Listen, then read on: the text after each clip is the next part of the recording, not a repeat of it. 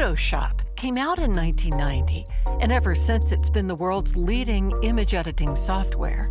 So much so, it's actually become a verb. This is a photoshopped image. Photoshopped image. Photoshopping themselves. The number of posts featuring the photoshopped image continue to grow. But as Photoshop and generative AI begin to merge, can we even trust photos anymore? You know, with AI technology and the development of Photoshop and other image editors, we should now assume that there is always already some bit of manipulation to the photo. And I think that's really going to have repercussions on even how we view the photo as a medium. From Virginia Humanities, this is With Good Reason. I'm Sarah McConnell. Today, seeing isn't believing. Photoshop recently unveiled a new function that integrates generative AI, a cutting-edge technology that can produce an image from text. J.D. Swerzenski is a professor of communications and digital studies at the University of Mary Washington. He says we've reached a point where photo manipulation has never been so easy. J.D., you make a distinction between everyday image editing and what you call visual lies. That's the crux of the world of photography and AI that we're in right now, right? Absolutely. And it's such a blurry line. And that's, very much what I'm trying to get into right now in this research is this kind of idea of what we have understood the photo to be. Photos have always been manipulated, but it's been very rare. Typically, when we take a photo and we view a photo, we see it as a reflection of reality. And, with AI technology and the development of Photoshop and other image editors, that assumption is increasingly precarious. We should now assume that there is always already some bit of manipulation and maybe a lot of manipulation to the photo. And I think that's really going to have repercussions on even how we view the photo as a medium, as a thing, is this even an accurate or ever an accurate representation of reality anymore? When did Photoshop appear? And help me understand how big a change that was. Sure. Yeah. So Photoshop developed starting in 1987, 1988, released commercially by Adobe in 1990. And really what it did was it took kind of some existing software, especially like Paint software, like Mac Paint, and I think MS Paint was around at that time. And it allowed you to import a photo into that and apply a lot of those painting tools on top of it. So that very first version of Photoshop, it has filters, it has lasso, and it did allow this kind of, what made it so interesting was it was able to combine this art tool with the photo, right? It kind of put those things next to each other. So obviously, what are you going to do? You're going to want to cut the photo up and lasso it and clone things. And it kind of created this new engagement with the photo that's very much still with us today. I would still argue most of the innovations in terms of how we manipulate the image, how we can alter the image, that might be changing, but it's certainly for the 30 years it's been around, it has been the standard. And those, again, trickle down. And a lot of what we end up seeing in, Snapchat or Facetune or Instagram, and you can trace a pretty direct line in terms of what we're seeing in those editing functions and those filtering functions and what was originally released in Photoshop. So it's got a huge influence beyond itself in that way, beyond just itself as a piece of software.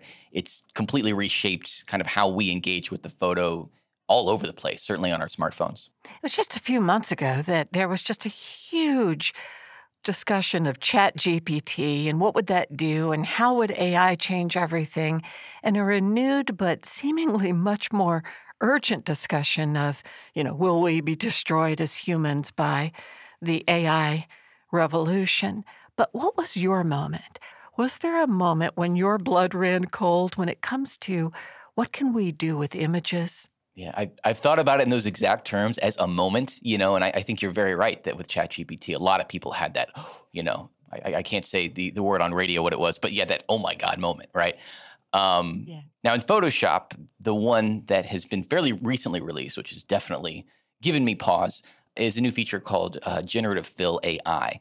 And in some ways, it's a little familiar. It's taking what, for those people who've used an image generator like Midjourney or DALL-E, pretty similar in that you have a text prompt, you type in what you want, and it will generate an image from it.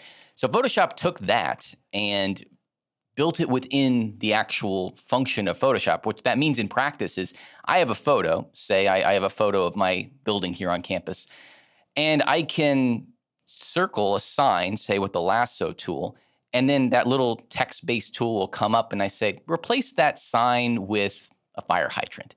And it'll do that same image generation and just edit that right in. And it's not just like it looks like it's like copy-pasted something in. It's doing all these like changes. It's thinking about light and directionality. It's doing all these really advanced things to blend that new object into this existing photo. And for me, it was that moment where, I've been preaching that photo manipulation, we need to pay attention to these things for years and years. And this was one of the first times I was like, oh, yeah, this is exactly, I feel like what people who don't understand Photoshop think Photoshop does. Here it is. I mean, manipulation has never been this easy. For a brief period in human history, since we could duplicate images we saw, like photographs, we saw photos as truth. Does that all fall by the wayside now? So I've really been thinking about that idea of we have, since this medium has existed for over 150 years, even though photos, again, they have been manipulated. It's not like there was a time when the photo was trustworthy. Even in darkroom practices, there were ways to manipulate to composite photos. But it was rare. It was fairly rare. And we do have that assumed trust in the photo. And that's not just like a personal trust. That's built into our systems. Legally speaking, we trust the photo. In journalism, there's a lot of context in which that trust is super important. And I think with how advanced, say, Photoshop, these new tools that allow you to alter a photo, manipulate it, whichever verb you choose there, these will trickle down and they'll be introduced into cheaper mobile-based apps, as usually has happened with Photoshop. And I think the ease with which we can manipulate reality is going to need to have some sort of reckoning. I'm not exactly sure what that will look like. We're figuring all this stuff out in real time. We're dealing with this with ChatGPT and writing and authenticity there. But I think we maybe need to come up with some conception of this digitally altered, this digitally kind of mediated image as different from the photo that we've understood for decades and decades, for over a century. What are sort of the realms where it's really affecting us culturally? For instance, it seems like for a decade or two now, young people have been super stressed by trying to compare their lived experiences of their own skin and images and look with what they see photoshopped online, right? So that's one way. Yeah, the great thing I get to do is work with 18 to 22-year-olds a lot every day as a professor. And so I see this kind of different engagement with this sort of idealized self, what scholar Meredith Jones calls a media body. It's almost like this separate digital you, maybe an avatar. We present this very glossy, very edited, very ideal, perfect version of ourselves online, and then we almost have to hide the real self or else, the jig is up. What I'm seeing more from students and kind of younger folks now is a wider understanding or just almost like different performances, maybe to put it in that term. They'll use these technologies to put together this kind of like glossy, incredible self, but then there will be like schlubby selves and there'll be other selves. It's almost this this sense of like, this is who I am and I have to achieve this perfection. But, the idea that you would have this super edited version of yourself that you would post on social media, and it wouldn't be like you're faking people out necessarily. There would be almost an understanding within that discourse. It's like, yeah, that's almost like an artful presentation of yourself. Your students aren't just digital natives. They are, next generation natives. They're TikTok and Instagram natives, and they never knew a world where it wasn't the rage to manipulate images. What do you see, not just in how they curate themselves, but what do you think their view is of a world where we can't trust the video or image necessarily? It's interesting. I'm not sure if you're familiar with the app Be Real at all. I don't know if it's going to last any much longer, but, it had quite a popular run here over the past couple of years. And basically, it was an anti-Instagram and very popular among, 16 to 25-year-olds, maybe even a little younger. And it was basically set up as a way to reclaim that authenticity, reclaim a sense of like a true self, or to show a version of a true self, right? So you post once a day. You don't choose when to post. It gives you like a 2-minute time window. You don't know when that window is going to come, and you have to post one photo, basically. No filters, nothing like that. So all these kind of affordances built in. And, the fact that so many of my students and so many, I think, younger people, adopted this thing just speaks to this, I think, this interest still. I don't think we're in this like post-truth age, certainly visually either. But so in terms of the question of truth, I do see there's still an interest in preserving that truth, that the photograph as a representation of reality, I think that's still what, we want the photo to be. I think that's still what makes it interesting as a medium. I think that will be preserved, but I think how it will be preserved, given how easy manipulation is now, that's still more the question for me.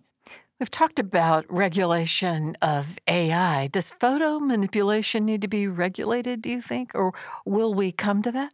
I think we might come to a point when, we need to think about regulation of this in some ways, or just kind of considering almost having different categories, just a way to have a sort of photo that we can verify as having been untouched, unedited in some ways. But, now it's almost inevitable that there's some amount of alteration that's happening. So I think there's like two ways to think of it. One, it's an all or nothing way, which is this photo, we have to ensure that we have a category of photos that we can ensure have not been retouched in some way. Technically, I have no idea how you would pull that off. It'd be very difficult, but, it's worth thinking of. Then there's another way, which is more kind of creating a clear definition over like what's too much. We'd almost have to have some sense of like tracking what sort of effects, what sort of alterations have been applied to a photo. But if I were to say have a filter on, I'm taking a photo of me in the studio right now, and I had a filter that changed the saturation, right? I wouldn't say that's manipulating reality in a deeply meaningful way, right? I'm not making my head bigger or changing the background. I'm not kind of changing the physical elements that are presented in the photo. So I think maybe drawing lines here when we talk about the preserving of the real, like what do we mean there, right? What is that kind of excess? What is too much? What is worth preserving here? And I think maybe a closer consideration of that might be another approach to this kind of preservation of the photo as a trustworthy object. Are you also thinking that it could be mandated that elements be put into the software that would tag photos as layers of manipulation happen, so that later it could be discerned what was original and what was altered? That is a way, like that exists, so that's a system we can build out from. That is a way of kind of tracking and inventorying what alterations have happened on there. So that's very doable. Because in that sense, it wouldn't stop creative manipulation, but it would allow people to go back and discern what was original, maybe. Yeah. And I mean, I think that's the key point. It's not that, like manipulating photos is fun. Like this is meme culture that like most of the internet is just like putting all of these, a lot of times photos into a blender and, all sorts of footage and creating these new wild amalgams out of it. And we don't view those as distortions of reality. We don't view those as like dangerous. So we have that kind of eye test there to be like, okay, yeah, this is more dangerous. This is just people, having a laugh, enjoying it. But for those cases, I think metadata could really be valuable in that way. And again, maybe making it a little bit more transparent. But yeah, the tool is there. The capability is there. And I think it could solve some of these issues we have in terms of like, where was this photo from? What, can we trust it? What alterations have happened to it? Well, J.D. Swerzenski, this is fascinating. Thanks for talking with me and with good reason. Well, thank you so much for having me.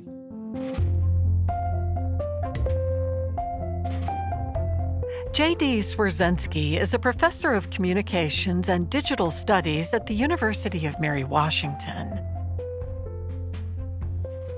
My next guest specializes in miniature set pieces. Think of tiny scenes intricately constructed inside dioramas. She says it's a delicate process that requires a strong magnifying visor, tiny paintbrushes, and a good deal of focus. Rebecca Silberman is a professor of art and photography at James Madison University. Rebecca, what got you in your early life into miniatures and illusions? Well, we think of photographs representing a certain reality, but of course they're always miniaturized. But we still have these kind of mirror neuron experiences with them. Like we feel stuff, we feel pain, we cry. But most of us don't experience a photograph as a life-sized thing. So it really is sort of a weird, sort of symbolic experience that we're having, but we take it to be reality, hardly distinguish it from reality, I would say, at times. So, even if you think about places you've never been, you might feel like you've seen the Taj Mahal or the Grand Canyon, even if you've never seen them. So I think it actually even sometimes deceives us into thinking that we have had certain experiences that we haven't had. I'm especially intrigued by some current work you're doing with pictures that you call hidden mother tintypes.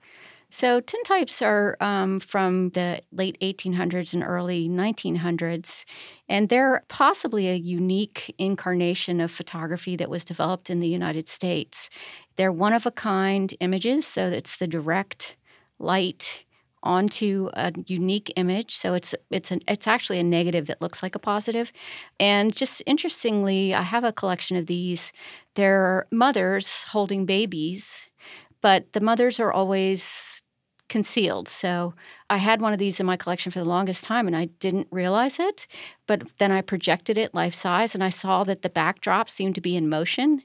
And I realized, oh, there's somebody sitting back there, of course. She's super concealed in the sense that they actually just throw a blanket over her. Sometimes they throw like even a carpet, something very uncomfortable, or they'll even put up sort of like a little backdrop, and she'll sort of, I have a few where she's peeking around the edge of the backdrop because she's holding it in her lap. So explain this. This is a picture they're trying to take of just the baby so the mother is not seen, but she's actually holding the baby and they're draping something over her. And sometimes she's actually scraped away in the wet emulsion. So those tend to look a little spooky, and that's how people sort of enter into it, is thinking mostly about the strangeness of these. But for me, I feel like the time was right. I have a couple hundred of these I wanted to blow them up and put them on crepe de chine. So they're like these double-sided curtains.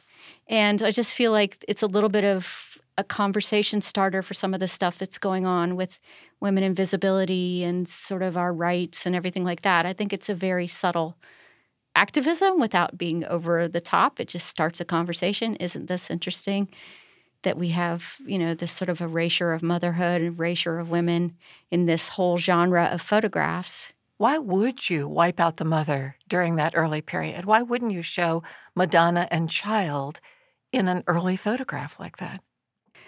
Oddly enough, that's so rare to see that, because I think it is the centering of the child, of course, and her job is more effective if she's sort of supporting the baby, but not particularly visible, sort of in all of her roles as a mother. When did you first start to take notice of these hidden mother tintypes? Well, I'm interested in 19th century processes.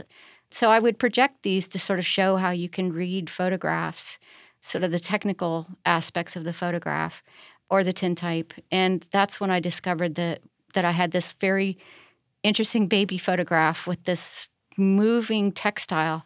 And I couldn't figure it out looking at it at 2 by 3 inches. But when I had it projected, I was like, of course. There's someone sitting back there, and she has this kind of carpet over her. So it's a very heavy tapestry. Yeah. But enough to keep the baby still calm for, anywhere from 5 to 10 seconds. Good mommy. Yeah, good mommy. And she, I have this fantasy that she's maybe singing or doing a nursery rhyme, and that there's more unfolding that you can't see in the photograph. And so I think that's one of the things that I find so fascinating, is that, with that 5 or 10 seconds, there's something more unfolding than that split second of most photographs now. You've said that people who first developed cameras were actually associated with magicians also. How so? Well, so The first photograph was called the daguerreotype, and Louis-Jacques Daguerre was actually a showman. And so what he was doing is painting these big dioramas, which were these layered stage sets. And incredibly, people would just come into the theaters and nothing would happen other than that, they would stage sort of lighting. But the way they were made was he would project the image large. And of course, this is a well-kept secret of magic and early painting. Vermeer is thought to have used a camera obscura for his paintings. What's a camera obscura? A camera obscura is interesting. It's fascinating that if you have just a small hole or aperture, any dark space can be turned into a camera. And so you can have this little room and have a scene projected into it. But what Daguerre was doing was projecting these onto backdrops and making a couple of layers of backdrops. So there would be scrim that would be translucent, and then canvas, and then he would do lighting effects. So it would be like the sun setting, and it would change the scenery. And people would just sit there and watch it like they're watching a movie. But they were so popular that he wanted to be producing them at a much faster rate. So he was working with these lenses and trying to make some sort of chemical formula that would make it so he didn't have to do the rendering. So he was trying to figure out a chemical way to stabilize what was projected. And he just stumbled upon the daguerreotype, actually. He had been making images, but he couldn't see them. They were latent. The way if you go in a dark room now, you have a latent image that you have to develop with chemistry. And so he accidentally discovered the daguerreotype. Again, he's a stageman, and a lot of these illusions were the early sort of magic shows. And there's still trade secrets. There's still a lot of them are trade secrets. What do you want your students to understand about illusion and photography? Well, on the way over here, I was thinking about how one thing that you totally miss in digital, there's so many, but one thing is just going into the dark room. We go into these completely dark film rolling rooms. And I always tell the students, for a minute, you're going to have like an after image of the room, sort of. I always used to tell myself, wow, I think I can see in the dark. But of course I can't. It's that your visual cortex just is not used to that kind of deprivation. So you go into this dark room to roll your film. Some of the students are spooked, but I'm like, stay calm. Watch what's happening sort of in your imagination. You cannot see anything. These are completely 100% dark rooms. But with me, I think I can see the room initially, but then the longer I'm in there, the more sort of my imagination takes over, I realize. So, for instance, I see sometimes like an alley. It's so weird.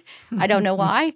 But I didn't tell my students this. But one student, they keep journals. One student actually was drawing what she was seeing when she was in the dark room rolling her film. And she drew almost exactly what I see. She drew sort of sparkles, but she drew like an alley. And I was blown away that first of all, that she thought to actually try to render in her journal that experience of being in total darkness. And then it was pretty much almost exactly what I experienced. Anyway, my point is that is such an incredible experience, just even rolling film. The students are sometimes stressed out by it. But if you're calm, I just think it's really interesting to watch how your imagination kind of takes over. I think of all those people who once had the experience in a dark room of laying the paper in the tray and slowly watching the image take shape. That's something I don't know if we get that at any other time in our lives. I know, it's magical. So, and then also just having to slow down. When my daughter was little and I would be taking pictures, with an analog camera, she goes, I want to see it. And I'm like, well, you won't see it until I develop the film. And then I print the picture. You can't see it. It's not a digital camera. And so it just really slows you down and makes you way more thoughtful, I think. And yes, I still feel that the first time you do a print, students just love seeing it come up in the developer. And it always kind of half gives me chills because I think it kind of seems like magic too. Like it just seems like fiction the way it's an act of faith till you get to that point where you see this image coming up, and it's just amazing. You were also working on painting miniatures. Tell me about that process and what you need to use to accomplish that. So when I'm making the objects that go into the dioramas, I wear magnifying visor. And when I made this stairway that's half sized from everything else that's in there because it's way off in the distance in this one diorama, it's supposed to look like it's off in the distance, but that's a little bit of forced perspective. It's so small, and I'm wearing this visor, and I'm painting where I think the scuffs are going to be and where the hand marks are going to be. And, it fits in the palm of my hand, but it looks full size when I'm working on it, or at least I'm fantasizing that I'm running up and down the steps and where am I going to touch the banister? And I'm putting in all these marks and everything. And then I take the visor off, and the thing is like so small. I was like, oh. If I mislay something when I have the visor on, if it's 2 inches away from where I think it's going to be, it's lost forever. So because you're just in a very different, very interesting space. How are your paintbrushes small enough to do that? That's just a delicate touch. I just have these very delicate paintbrushes.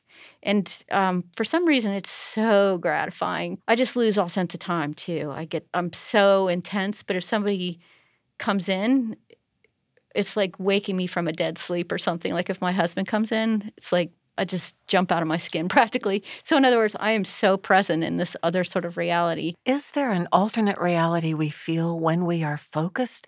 I understand becoming so absorbed that you lose all sense of time.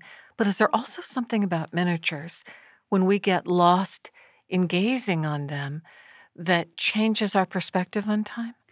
Actually, there is. And this is in a book called On Longing by Susan Stewart, Narratives of the Miniature, the Gigantic, the Souvenir, the Collection. And the way they sort of discovered this was building architectural miniatures. When people have an architectural miniature and they're sort of arranging it and they're moving people around and they're trying to figure out how, the space is going to flow and work. And they're asked later subjectively how much time did they spend. It'll be constricted according to the proportion. So this all points to the fact that our sense of time is scaled to us. It's not a constant. We think it's a constant. It's not a constant. I would love to see your miniatures. Where could I? So my website is Rebecca Silberman, Rebecca-Silberman with a B, SILBERMAN.com.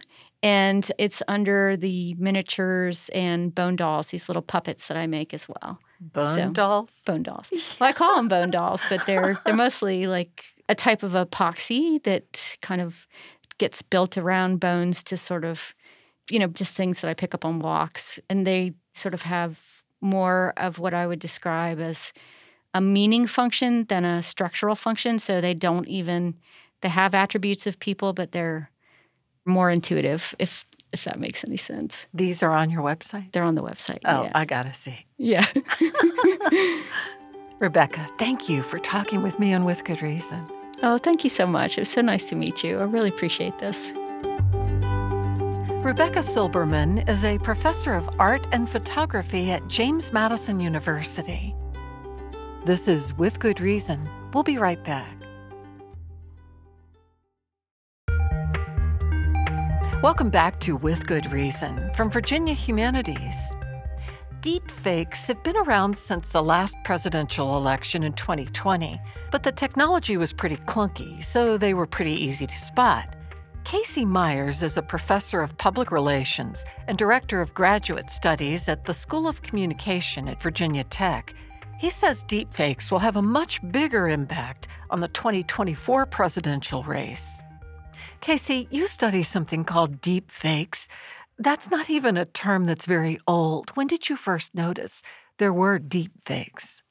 I say that deepfakes have become more commonplace in the last 5 years. It basically is a simulated reality where you take content, overlay it with video, and oftentimes create something that appears to be real, where someone is really saying something, but in fact, they're not saying that at all.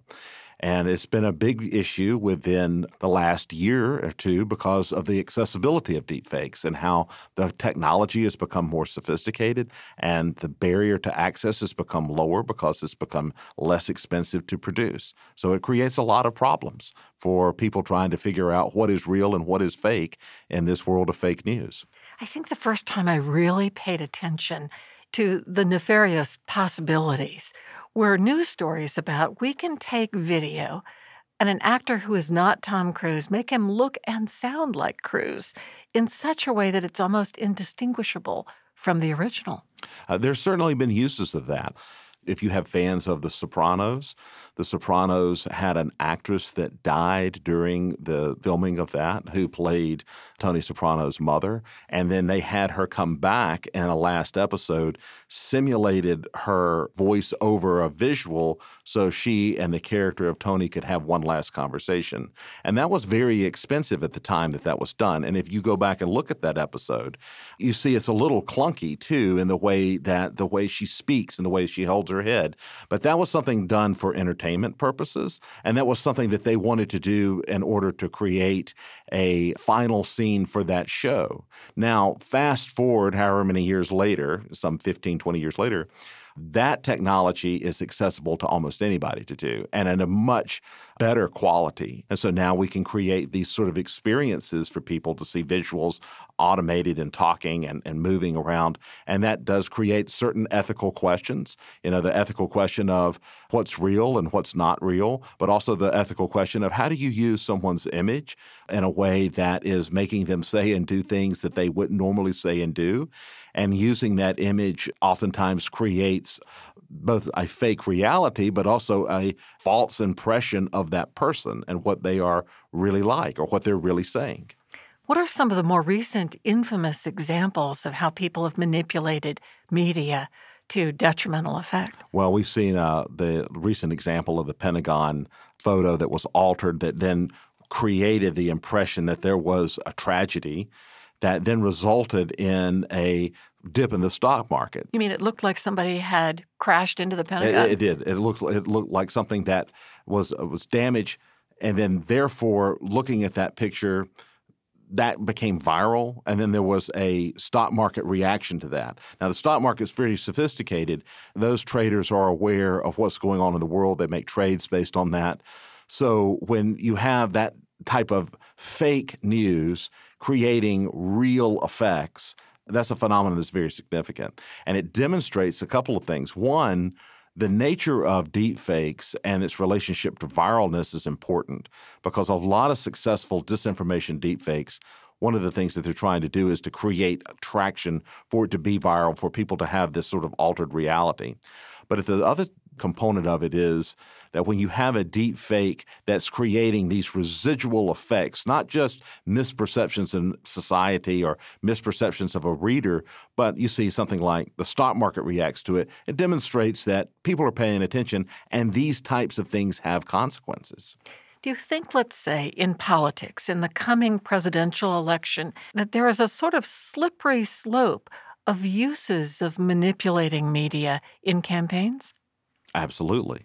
And it doesn't necessarily have to be formalized candidates or campaigns. I think a lot of your disinformation that has come out politically has come out from not the party or not the candidate or not their campaign, but from third parties, maybe affiliated, maybe they are activist groups, maybe they are people that live in other countries that create content that they hope goes viral within the U.S. or creates disinformation. And that is a real concern. And that is a strategy by some, not just in the sense of a political strategy, but there is such a thing as a disinformation strategy that people may use, that nefarious groups may use, hoping to create discord.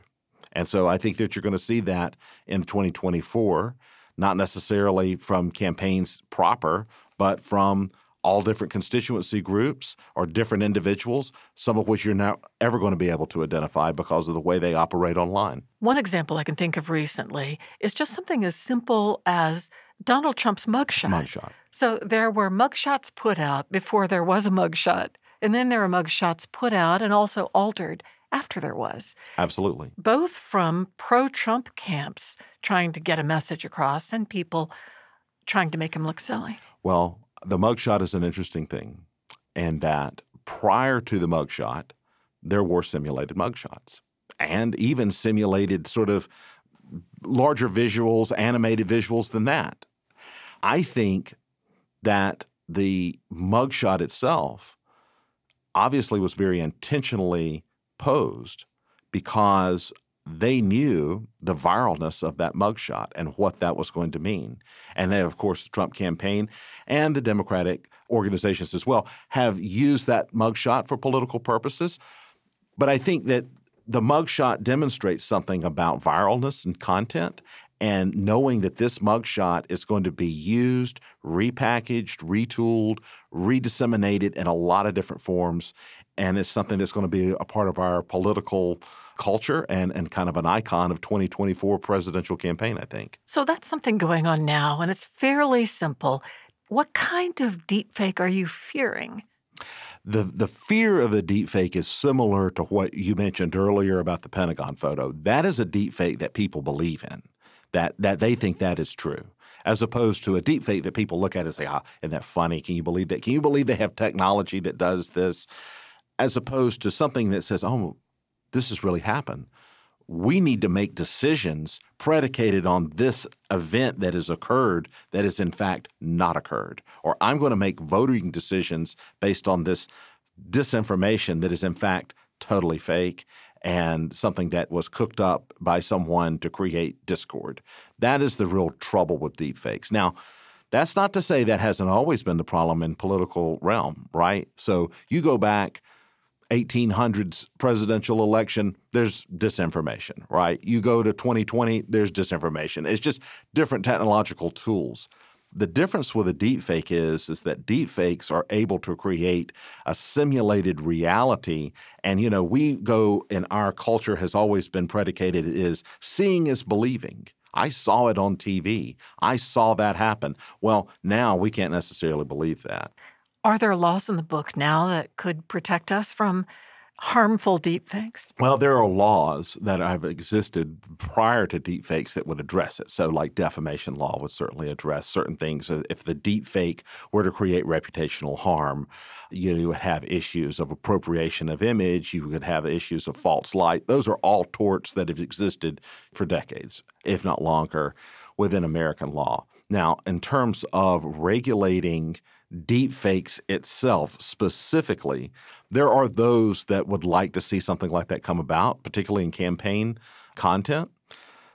At the same time, just because something is a deepfake doesn't mean that it's unprotected speech. It could be fully protected political speech. If I have a visual, if I have the Trump mugshot, for instance, and I want to create some sort of political commentary around that mugshot, and I'm doing it, let's say, in however form I'm doing it, online, in person, that has some level of First Amendment protection. So you do run afoul if you write a law that is just sort of like we're banning deepfakes, could be an unconstitutional law. How do we protect ourselves from being gullible and duped by deepfakes? I think one is to recognize that this exists. So a lot of things that we have now in terms of technology is that like a deepfake, people are aware, but maybe they're not as aware as they should be. Go and look and see what's out there in terms of disinformation, how sophisticated these deepfakes can be. And that is sort of a self-guard in a lot of ways into making sure that you're verifying what you're seeing. And so seeing is not believing necessarily. Seeing plus verification may equal believing.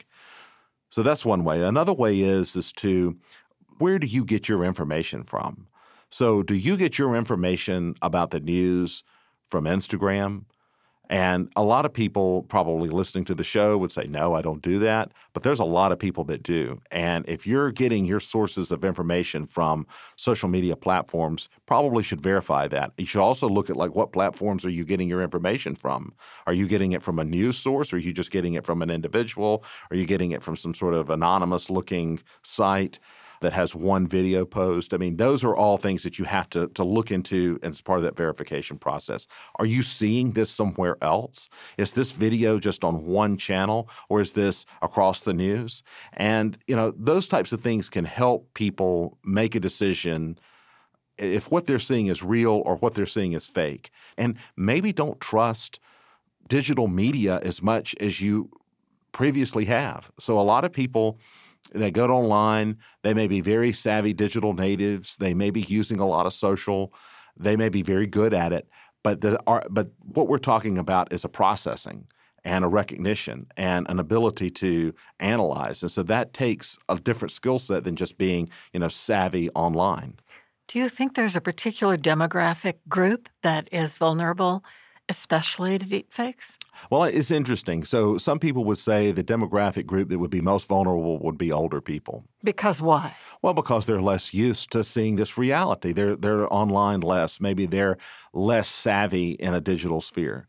I would argue that an older demographic probably has a little bit more skepticism than a younger demographic. So it could actually be younger demographics that are more susceptible because they're online and physical life sort of merge in a way that older people just don't. And they may be, because they're constantly processing the information that's online, they may be more susceptible. I think everybody is a target in this kind of thing. Nobody's immune. But in terms of being aware, a healthy dose of skepticism is something that I think really can benefit all. Cayce Myers, thank you for sharing your insights on this on With Good Reason. Thank you. Cayce Myers is a professor of public relations and director of graduate studies at the School of Communication at Virginia Tech. The ability to see has been one of the senses that distinguishes living organisms from non-living things. But computers have recently gained sight as well. Iftekaruddin is an electrical and computer engineering professor at Old Dominion University. He uses computer vision to help identify a deadly form of brain cancer. It's called glioblastoma. Iftekaruddin was named an outstanding faculty member by the State Council of Higher Education for Virginia. Your specialty is computer vision. What is computer vision? Surely computers can't see. Right. Seeing is, I think, one of the most important sensing capabilities that we have. And for us to get any help from computer using computing devices, camera must be there. And we now know with iPhone and any other phones and things like that, if we don't have camera, we really don't have any capability.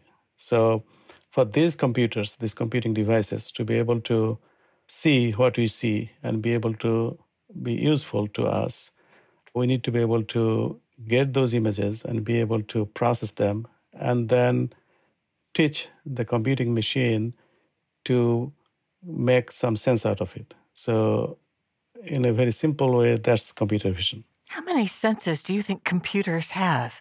Right. So the vision, of course, with camera, and then audio, and then we have text, these language models with ChatGPT and things like that.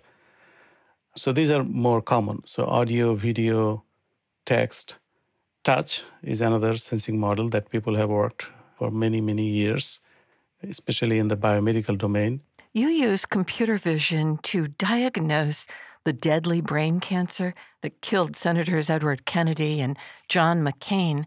Tell me about that deadly brain cancer and how computer vision might have some impact on treatment. Sure. So take, for example, if someone has a headache and goes to a typical hospital or a clinic, first thing that they'll do is, after some tests, most likely they're going to do MRI. Typically, for each patient, the amount of MRI generated can be huge. So depending on different direction of the imaging and things like that, there will be multiple different volumes of images that will be generated for the brain. For example, if it is a brain tumor patient. And then these are slides. And at that time, it used to be radiographic slides, right? Now it's all digital. And then this huge amount of slides are then taken, used to be at that time, in a dark room where they display all these slides, a radiologist, and looks at all these different images. So we're talking about huge number of slides that this radiologist needs to look at and be able to zoom into a very specific part of the brain. And in most slices, there will be perhaps nothing unusual. And then only very few slices in the middle might have some information that they need to look at, and from different types of volumes, different types of images that they collect. So we thought we should be able to bring computer to help. So we started looking at these images, working with these colleagues at St. Jude's. So our goal at that time was really to started the initial goal with be able to triage these image slices, meaning most slices may not have anything interesting in the sense that be able to see if there is abnormality or not. And then only pull out the slices that should be viewed carefully. So that was the first sort of goal. But then we knew that we should be able to do more than that, right? It's not just flagging the interesting slices, images, but actually be able to look into those slices and be able to identify, quantify what that is, the abnormality. So the task was to really look carefully into this abnormal part of the brain, of the tissue, and try to figure out what kind of tissues that you're looking at. Because each of these tissues have not just physical meaning, but they have consequences. So how much time would you say now you've shaved off the process of examining an MRI looking for this particular kind of brain cancer, glioblastoma? In terms of time, most likely it will be similar timing with a trained radiologist. However, there are some other things that we need to also mention here. Given a single patient and the images that are taken, the MRI, if you give it to multiple different radiologists, you're going to come up with slightly different diagnosis in terms of how big this tumor is and trying to find the boundary. So the models that we develop, they are going to be as good as these experts are, because we take their input as ground truth to validate our results. So once we do that, we have this consensus. So that's a benefit, that what we offer is a consensus among multiple domain experts. Right? So there are other tangible benefits. Way back when Ted Kennedy died from a glioblastoma, and more recently when John McCain did, do you think there have been advances in this sort of computer vision that might have bought either one of them more time? Most likely not. Then what are we doing, right? Unfortunately, that's the state of the art for this type of tumor, this very lethal, dangerous type of tumor that you're talking about. The typical lifespan is somewhere between a year to 2 years after the diagnosis. But what it helps, though, is the quality of life. It helps to know the probability of how long this patient may survive, how bad this tumor is, how lethal this tumor is. By knowing that, the doctors may decide what to do with the patient. Now, where it helps is to, and we have been already working on this, and there are other groups, to sort of predict, given the clinical information of the patient, the imaging and all other information, and there is also proteomics and genetics and all those things that are gathered. And then based on that, we could actually predict the survivability of the patient. And then that information will help the caregivers, the doctors, to decide the course of action. You know, I recently saw the movie Oppenheimer, and I was struck by this excited, passionate culture of young physicists from all over the world working on physics and theoretical physics. And that was the thing that everybody gravitated to and was excited about. Would you say that same culture is happening now, but with AI? Yes, definitely. I have not seen that movie yet. I would like to. Yes, with ChatGPT and all these generative models, there is this renewed, huge interest. Now, for the scientific community, we have been working on this for years now. But the recent successes had really brought this out in the public domain, and there is this interest. And because of that, I think progress is going to be really, really fast track, and it's already been fast track. However, with any new technology, it's not just a technology. I think this is going to be another huge paradigm shift, like some of the others that we had, like electricity and things like that. We'll go through a period of understanding exactly its impact and how to use a new technology and to get the benefit and also avoid the pitfalls. And eventually we'll get there, but it will take some time. Are you in the camp of people worried about what AI may do to humanity, or are you more optimistic? I think I'm more optimistic because I believe that there are a lot that we can actually gain from here, like any other new technology that we had, the humanity had in the past. We just have to manage it, and we have to provide the appropriate guardrails. And I also believe some of this thinking that AI and things like this will take over is premature.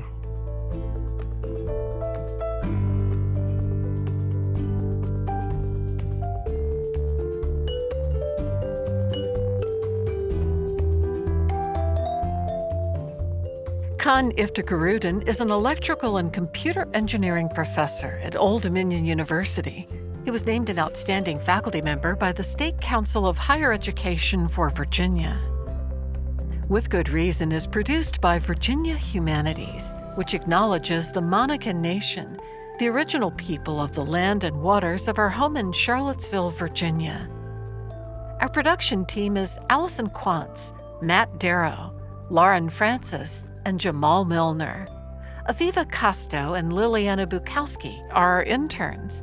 Special thanks to Jenny Taylor for booking assistance. For the podcast or to comment, go to withgoodreasonradio.org. I'm Sarah McConnell. Thanks for listening.